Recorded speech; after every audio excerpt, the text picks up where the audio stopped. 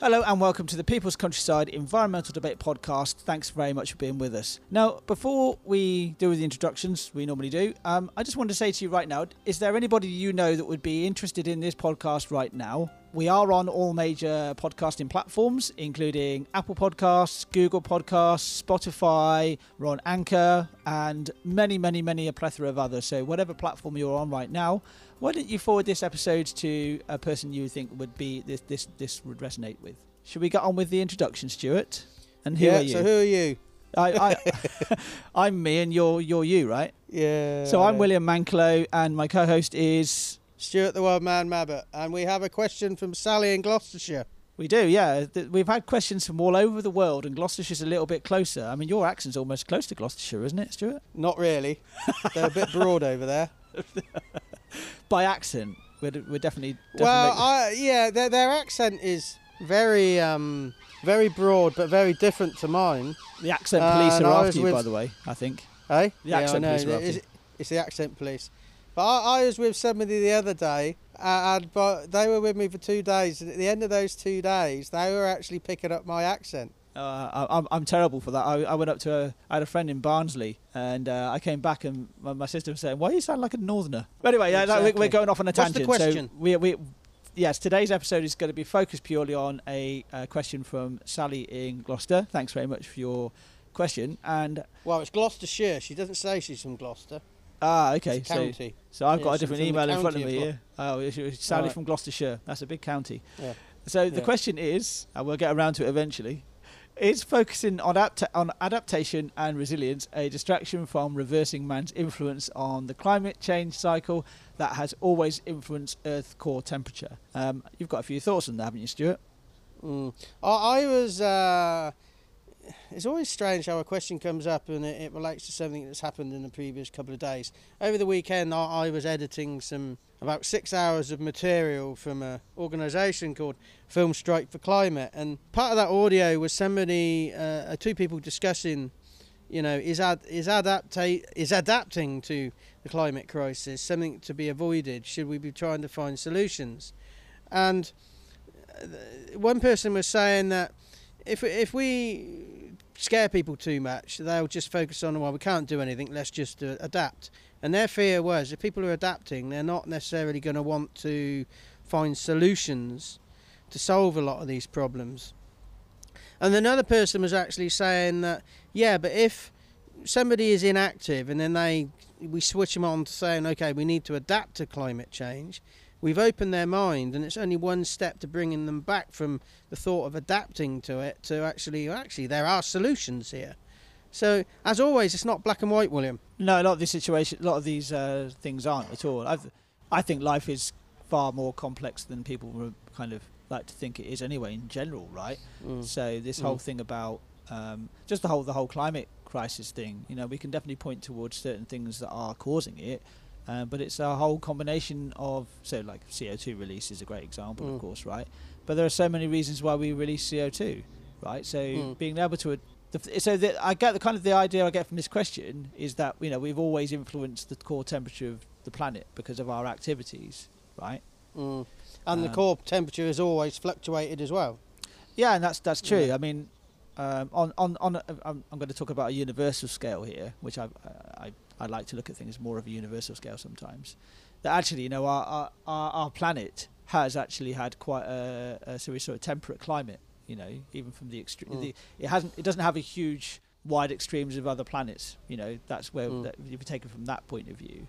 So where I'm kind of really going with that is that we're talking more about the short term here. We're talking about maybe several thousand years, or even the last 100 years when the temperatures have gone up so wildly.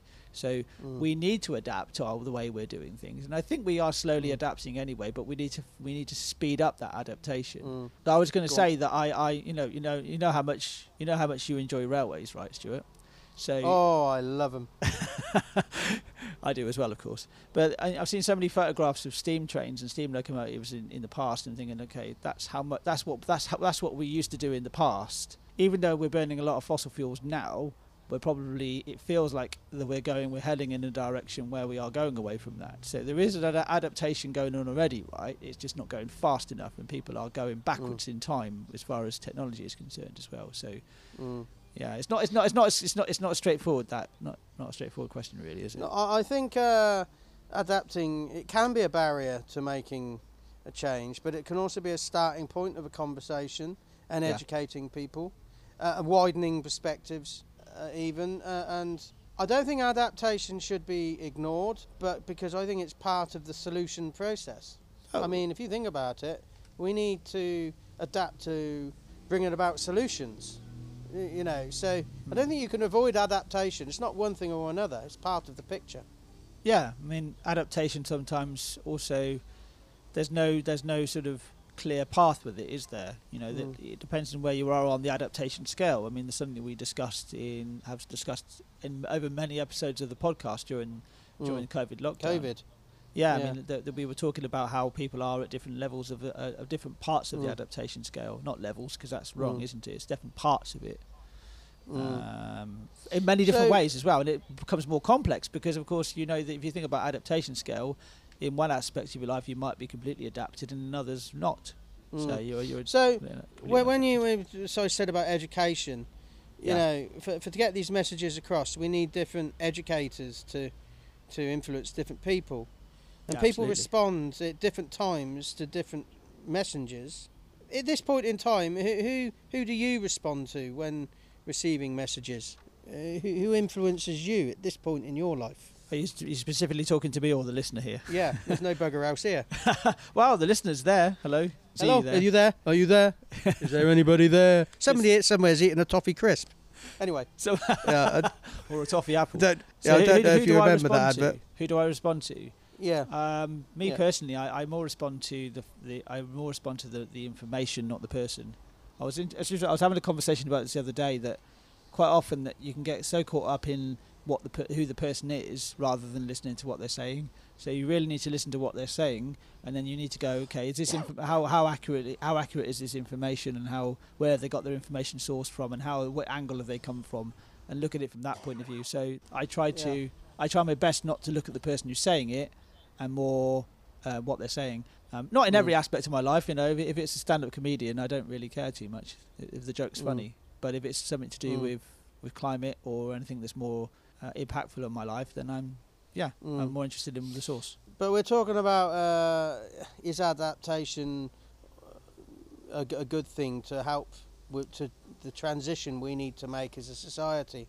But I'm also very aware that the transition needs to be a just one, and not just for the people who are in privileged position to, you know, make the transition easy. I mean, because the poorest are impacted the most very often. And I've been thinking in the last few days, the poorest could actually see their life improved if they increased their carbon footprint. Obviously, we have to show that there's a better way of improving their quality of life without increasing their footprint, without saying, actually, you can improve your life, but you can't have what we have. You know, it has to be inclusive.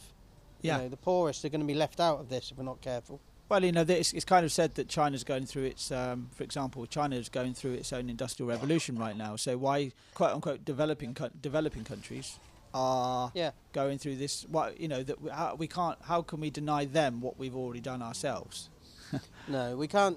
But we have to offer something better. Yeah, exactly. That's the thing. Exactly. You so know, that's the. But I mean, the privileged, and you could say the rich people are the privileged, or you could say the established countries are the privileged. But yeah, because richness comes in very many guises, right? But the privileged need to be reducing their footprint, whilst in jargon, I suppose, you could say they have a duty of care to those less fortunate to them, so they can improve their lives without having to increase their footprint. How you do that is a challenge, and it's for me it's about quality of life, not just reducing the carbon footprint. Yeah, totally, and of course, you know, those people that have in a privileged position, more privileged than we are, and we already have privilege ourselves, Stuart, as you know, because we live in a very safe country. But and country that's benefited from the past, right? But you know, it also depends on their own moral compass as well, doesn't it? So it's far complicated. It's very complex, and we really enjoy this sort of complex question, though. So thanks, Sally. We really appreciate this sort of question because it. Yeah.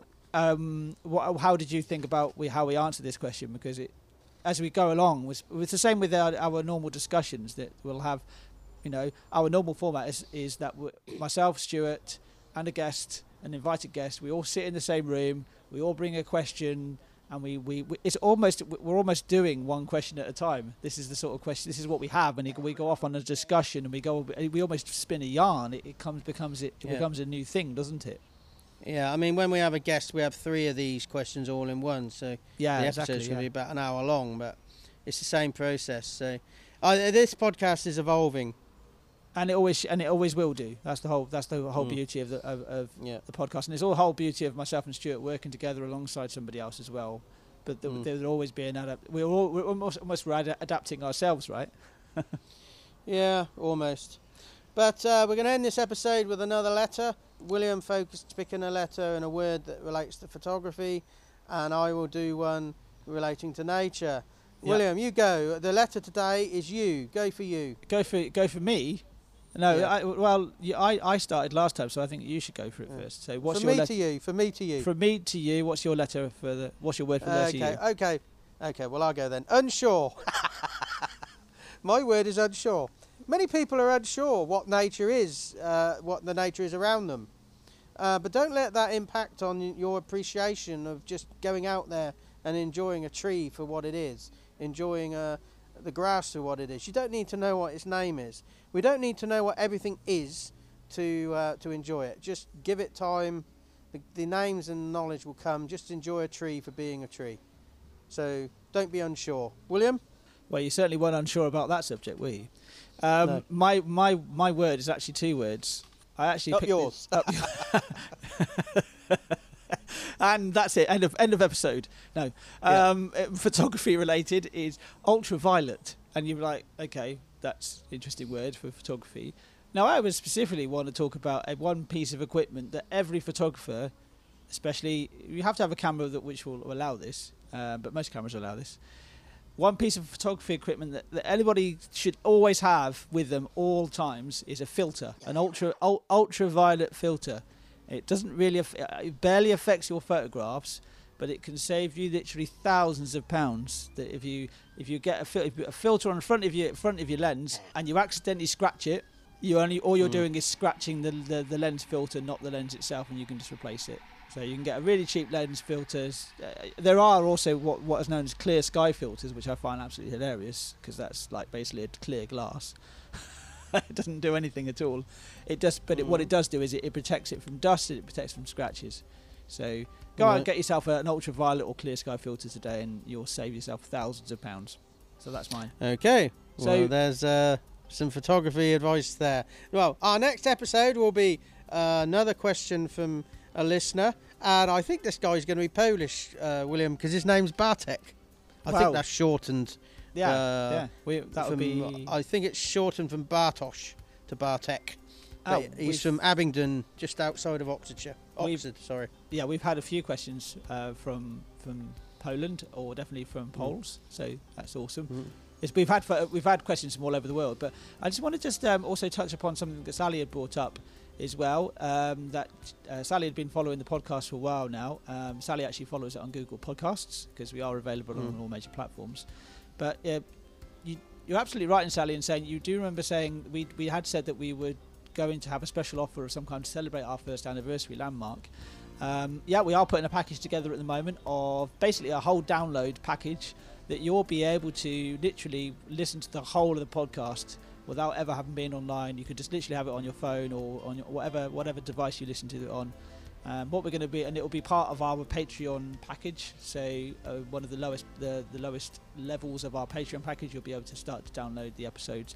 That package at the moment is still being worked on. We wanted to get it done for the 21st of July this year, but it's taken us a little bit longer. So the quick question is that package going to be the 18 episodes with guests, or the package of all 89 episodes we've done. Yeah, to begin with, it's going to be the 18 episodes that we've had with guests. So we're actually going to have playlists together of sound files that you actually be able to download, and also an information pack that goes with each one as well, a small information pack. And we over the next year or so, we're going to be adding to that with other series. So we've got the COVID series, we've got the classic series, we've got the up close and personal series, all be put in their own packages. And we're going to be like I said, we're going to be adding extra bits to it as well. This isn't going to be a stationary thing. It's going to be added to, but it's taken us a little bit longer, so bear with us. Okay, so we leave you there. Join us next time when we will have another question from Bartek in Abingdon. Thanks very much.